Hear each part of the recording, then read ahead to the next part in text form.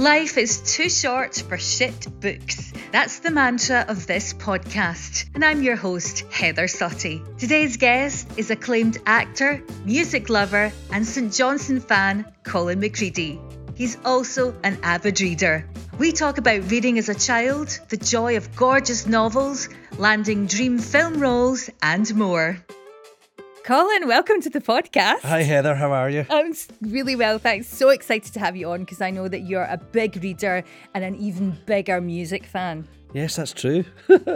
I realised in the past couple of years that I needed glasses, so that's been slightly... Recently I was struggling to read, and now I've finally come out and I've got reading glasses, so my readings have become better in the past month. Yay! So tell me this, are you a fan of audiobooks, or is it Kindle, or has it got to be an old-fashioned book? No, it's got to be an old-fashioned book. I don't mind a podcast, I don't mind listening to a radio show, but I've never really got into audiobooks. I like an old-fashioned book, and as I say, the past couple of years I've been really struggling with my eyesight, and the last time I got my eyes tested they said it was fine, and honestly I've been reading books and the text has been so small that I've really struggled, and it's sort of put me off reading. So now that I've got my new glasses, it's so easy now. Happy days. Now, you're an actor by trade. Yes. Do you spend a lot of time reading books when you're on set or when you're rehearsing or during your downtime? Like, what's your preferred time for reading? No, if you're doing like TV or something, you could read a book. But I've discovered that when I do a play now, I can't read a book because, some actors do, you sit in the wings reading their book. I find that when you're doing a play and you've learned all these words, that you have these words in your head, and I tend to look, if I'm doing a play, I would look at my lines most days just to go before, just look over it before going on. Mm-hmm. And I find that I can't concentrate, or I don't want any more words in my head when I'm doing a play. I'm performing a play or trying to learn words. Mm-hmm. So when I'm doing a play, I tend to not read. Occasionally, if I have I might in the morning, but I find when I'm doing a theatre show, I stop reading. Because I feel as if I've got enough. I don't want any more words in my head. And you don't want to be reciting what you've just read. I don't know why it is. It's just something, there's a kind of block in my head that I'm just like, no, I'm dealing with enough words at the moment. Yeah. And one of the productions that you worked on recently was a book that you read, and that was the beautiful BAFTA award-winning adaptation of Andrew O'Hagan's Mayflies. Yes, so I've obviously been an actor 30 years now. And in that time, there's been, I've read books and been up for things, Trainspotting, The Crow Road, Complicity, Sunset Song, all these books that I've loved over the years that I would have given, my left arm to have been in. And as I say, I've been up for a few things and got close to getting in things, but I've never quite managed to get in an adaptation of a book that I loved. So I obviously read Mayflies the year before it was adapted, and I knew Andrea Gibb, who was adapting it, so I was kind of dropping hints to Andrea. I knew Claire, that was the producer. And then luckily, my friend Peter Mackie Burns got the gig to direct it. And I was just like that to Peter, like, I will do anything. I will do, So, there's so many great parts for men of a certain age, which is, is not the most fashionable thing at the moment, being an actor of, who's white in late 40s. Mm-hmm. So it was really good to be involved in a book that I loved so much, and it meant so much to me, growing up in the 80s, being into music, and then reaching your kind of early 50s or late 40s and people starting to drop away. Yeah, I could just relate to it, and yeah, I would have done anything to be in it, and luckily I managed to scrape into it. Yeah. And all my friends were in it as well, so it was even better. I got to work with, it was all, most of the cast were friends of mine, so it was such a great job, and it was great to meet Andrew. I was a fan of his, reading Personality and The Missing, so it was such a nice job to be part of, and everyone seemed to love it. Oh no, I mean, it was amazing.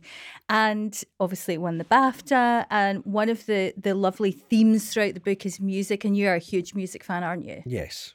Why is music such a big part of your life? Has it always been the case? I think when you're a teenager, it's this release. I grew up in Perth, and small town, no excitement, no bands ever came to play, and I always felt, I then got, for some reason, decided to choose that I would follow Scottish bands, because I felt at that point in the kind of mid to late 80s, the Scottish music scene was really kicking off, and bands were charting and being cool and popular, and I just thought that's what I'll do, and it was an easy thing to get close to. My frustration at that point was that I was 14, 15, 16, 17, and most of the bands I wanted to see were playing in student unions and bars, and I would have to gate crash and trying to get in and get turned Fake up, ID. fake away, and I remember going to see it was the week just when Texas had released their first single. I went to see them in the venue in Edinburgh on the Friday night, and it was absolutely brilliant. And then on the Sunday, they were playing Dundee, but we couldn't get into the Dundee gig because it was at Fat Sam's. But we were at a gig at Dundee Rep to see Martin Stevenson.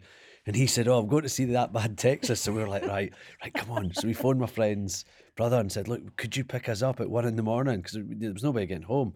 And he went, "Okay." So we queued up outside Fat Sam's, and there was a huge queue, and we got to the front, and the guy's like, "How old are you?" We were like 18. And he's like, so he took us to the side, and we were like, oh mate, we've come all the way through from Perth, and we went to see them on Friday night. Oh, please. And he's like, "You're not getting in, and he made us wait for, and then eventually he went, "In you go." And he let us in.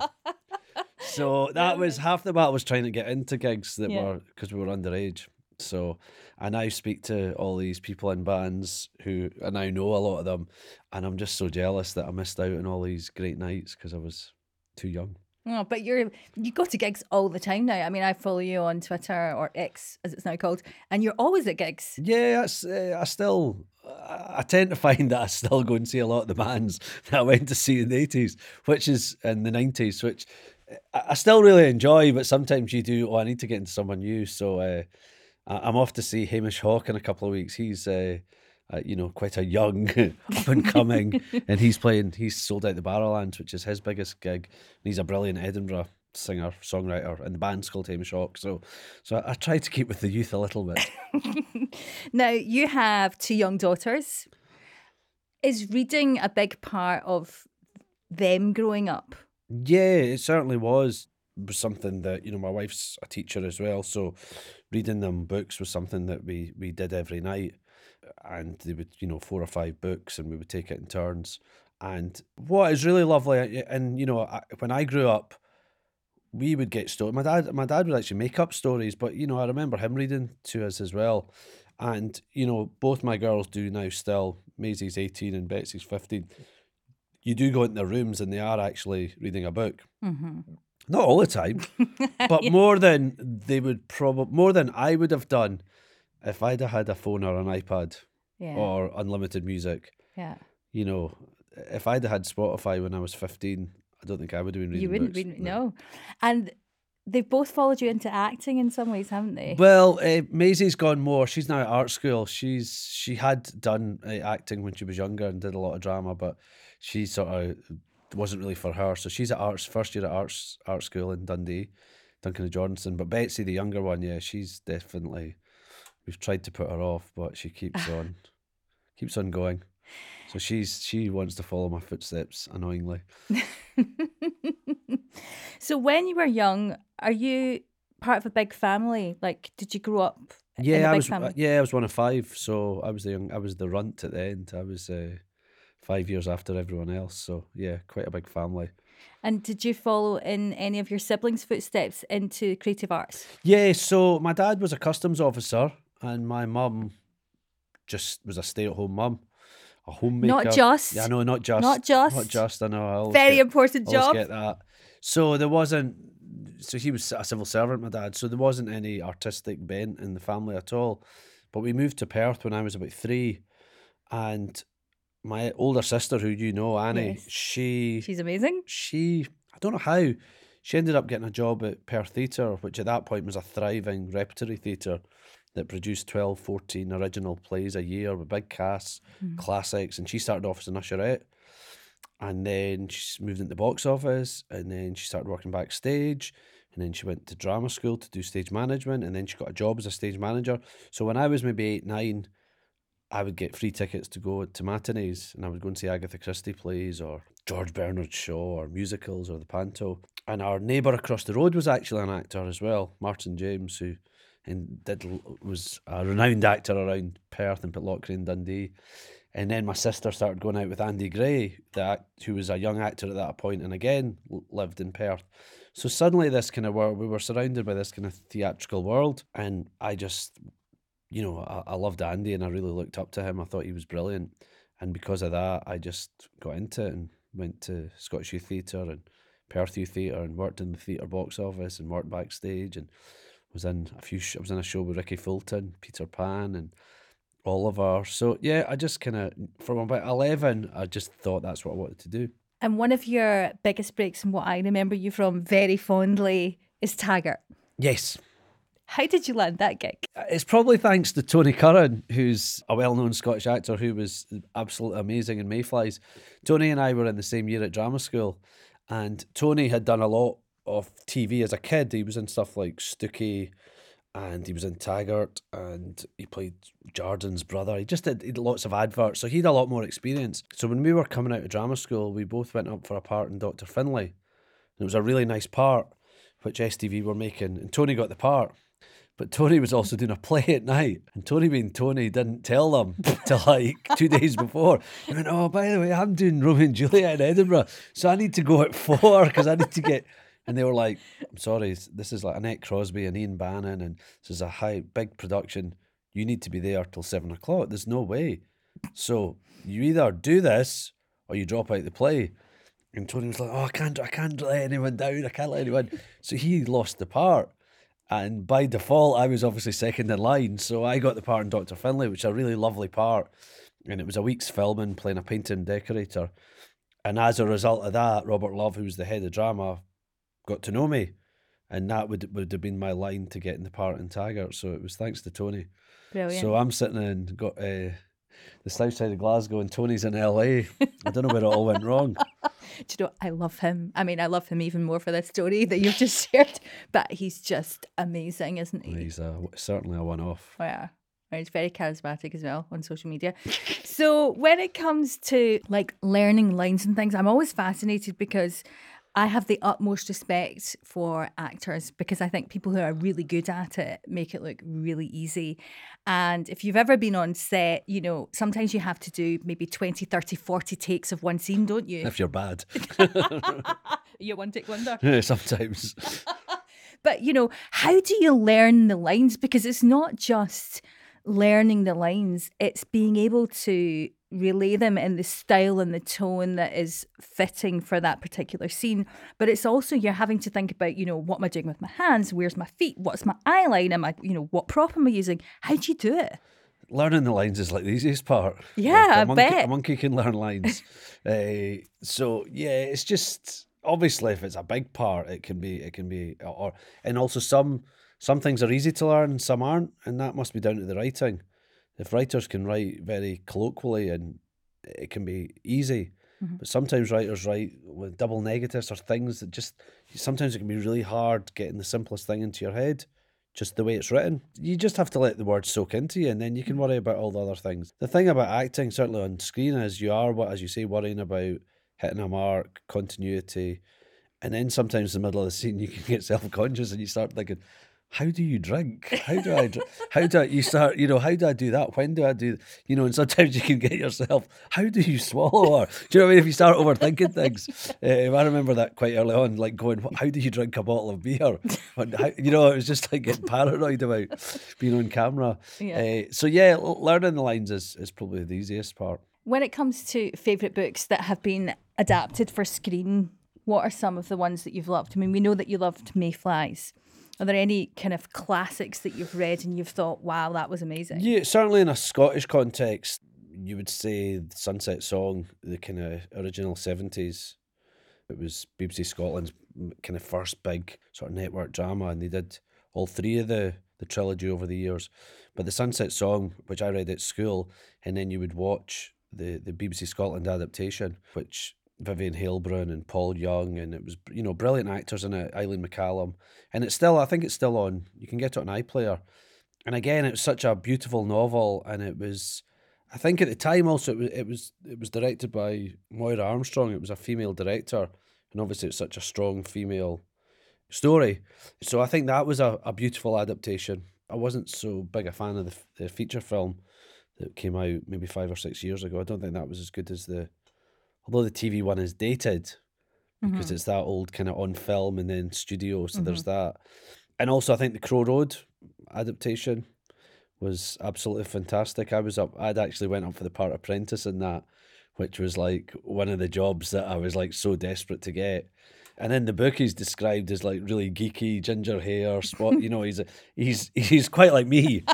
And then, of course, I had a couple of auditions for it, and then I didn't get it. So, that's the way things are.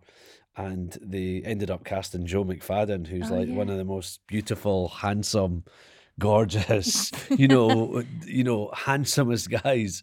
And in the book, he's meant to be like geeky compared to his brother. And in the adaptation, it's Dougray Scott, and you'd have to say that Joe was better looking than the handsome brother. But of course, TV and things. But despite that, it's a book I absolutely adore, and I think it's a brilliant adaptation. And again, I think that's probably an iPlayer if you were interested in seeing that. It's a great adaptation with every brilliant Scottish actor apart from me in it. Have you seen Crime starring Dougray Scott, the adaptation of Irvine Welsh's book? No. Again, I went up for a part in the first series, which was a really nice part, and I read the first two scripts and I thought they were really good. I didn't get the part. So you're like, so because of that, I went in the half. I went in the half and haven't watched it. So I think I would like it, and I wasn't up for anything in the second series, but if it comes back, I would certainly, obviously, like to be in it. Sometimes it's a really weird thing as an actor, if you're so close to something, and certainly in Scotland, I don't really like watching stuff because I'm too critical. And certainly sort of crimes, because I spent 15 years in Taggart, it really is like a busman's holiday. I don't enjoy watching that because I'm going, oh, that's a really hard scene, or how did he do that? Or, oh, that's a really tricky thing to say, or that looks rubbish, or do you know what I mean? I'm too close to it. So I'm fine with American drama cop stuff, and I can probably get away with stuff like Happy Valley, but I'm not really a fan of stuff that's kind of close to Taggart. What you've done, yeah. But I do think I think I would like Crime, and I probably should watch it. But so good. Yeah, Dougray Scott is. I knew it would be good. Phenomenal in it. It's funny because I've not read any Irvine Welsh, but I've obviously seen Trainspotting 1, 2, and I've watched Crime, but I just can't get my head around the books for some reason. Yeah.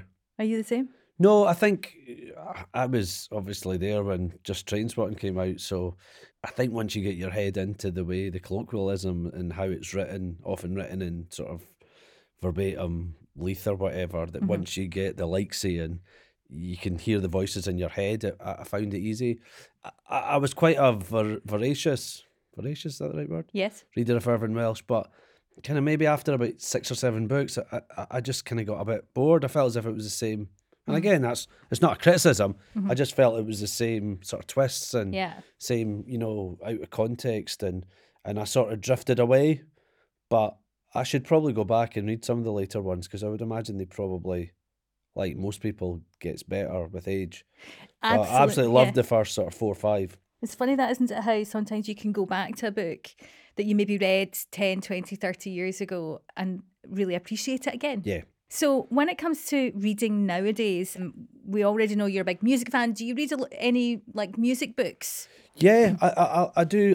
My books probably go a mix of music, novels, and then I don't mind a little bit of like quite interesting, like sort of like true crimey kind of pathology. Valerie McDermott wrote a great book about forensics that I really enjoyed. And then I read a book recently by a pathologist all about the different cases that he'd. It's a bit dark and sick, but I quite like them. And is it Richard Shepherd, I think his name is? And he's got another book out, so I'll probably read that. So yeah, music, I like music books, whether it's Johnny Marr, or I read the recent Billy Sloan one. Yes. Which he actually name dropped quite a few times, which was a great read. I read Brett Anderson from Suede wrote a couple of kind of memoirs rather than sort of autobiographies. Yeah, I do like Thomas Dolby was a really good autobiography. Okay. He was a kind of 80s keyboard wizard and played with Bowie, and that was a really interesting. And then got into like tech and went to like America and set up like internet search engine. Just a really interesting life. So yeah, I kind of mix between sort of dead bodies music and nice novels. Nice novels.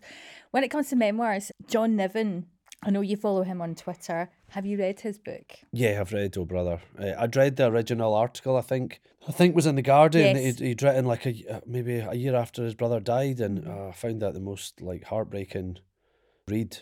And then obviously when the book came out, I clicked it was the same. I remembered the previous article. I absolutely loved it. I also think it's a real companion piece to Mayflies. Mm-hmm. I know that Andrew Hagen features in it and they were friends, but I think the two, they're just so linked. The growing up with music and Ayrshire and working class and loss and male friendship. And again, as I say, it's probably not a particularly fashionable format, I think, at the moment. That, certainly in terms of like film and TV adaptations, it's not really, white male friendship isn't seemed to tick the right boxes. But for me personally, it's a world and a time and a thing that I can relate to. And I thought Oh Brother it's just, it was obviously heartbreaking, but also very funny. Laugh out loud in places. Yeah, hugely. Yeah. Have you read John Niven's How to Kill Your Friends? No, I saw the film. Did you see the film? I saw the film. Again, I did read, I think it was The Amateurs, and I didn't love that. I don't know why. I think I enjoyed it, and I got it. I just felt as if it was a bit like Irvin Welsh. Mm-hmm. It was that kind of, I don't know. Genre. I don't know. I just was I didn't love it. And again, I should probably go back and try, because as I say, I recently read Oh Brother and I absolutely loved it. I'm the same. I read Oh Brother, and then when I read Oh Brother, I discovered, because I see John Niven as kind of, before I met him and before I'd read Oh Brother and before he'd done a book face event, I had him kind of, on a sort of pedestal in terms of, intellect, and, I probably wasn't target audience. So then I read the book, and then I discovered that, he worked in A&R music in London in the 80s and 90s, and, two of the bands that he failed to sign up were Muse and Coldplay. Yeah. So he probably wasn't that successful at the A&R. No. But when it comes to writing books, so I thought, I'm not going to read How to Kill Your Friends, so I watched the film. Yeah. But it was interesting because when he was at a book face event, he basically said, yes, we did the film, and moved on. you take the money and hand it on. Do you know what I mean? I think anyone as an author doesn't get that control. Mm-hmm. And as I say, even in Mayflies, Andrew Hagen I think things are changing now. Writers are getting more power. So he was an executive producer, so I suppose he would have had the say. But yeah, I think even people like Val McDermid, they hand over their books, and you see that I was a big fan of the recent the Karen Perry series. Yeah, the Karen Perry series. And again, I think they did a good adaptation of that, but I really, it's hard. It's not that thing. It's hard when you really like the books. I know. And it's hard when you have the people in your head.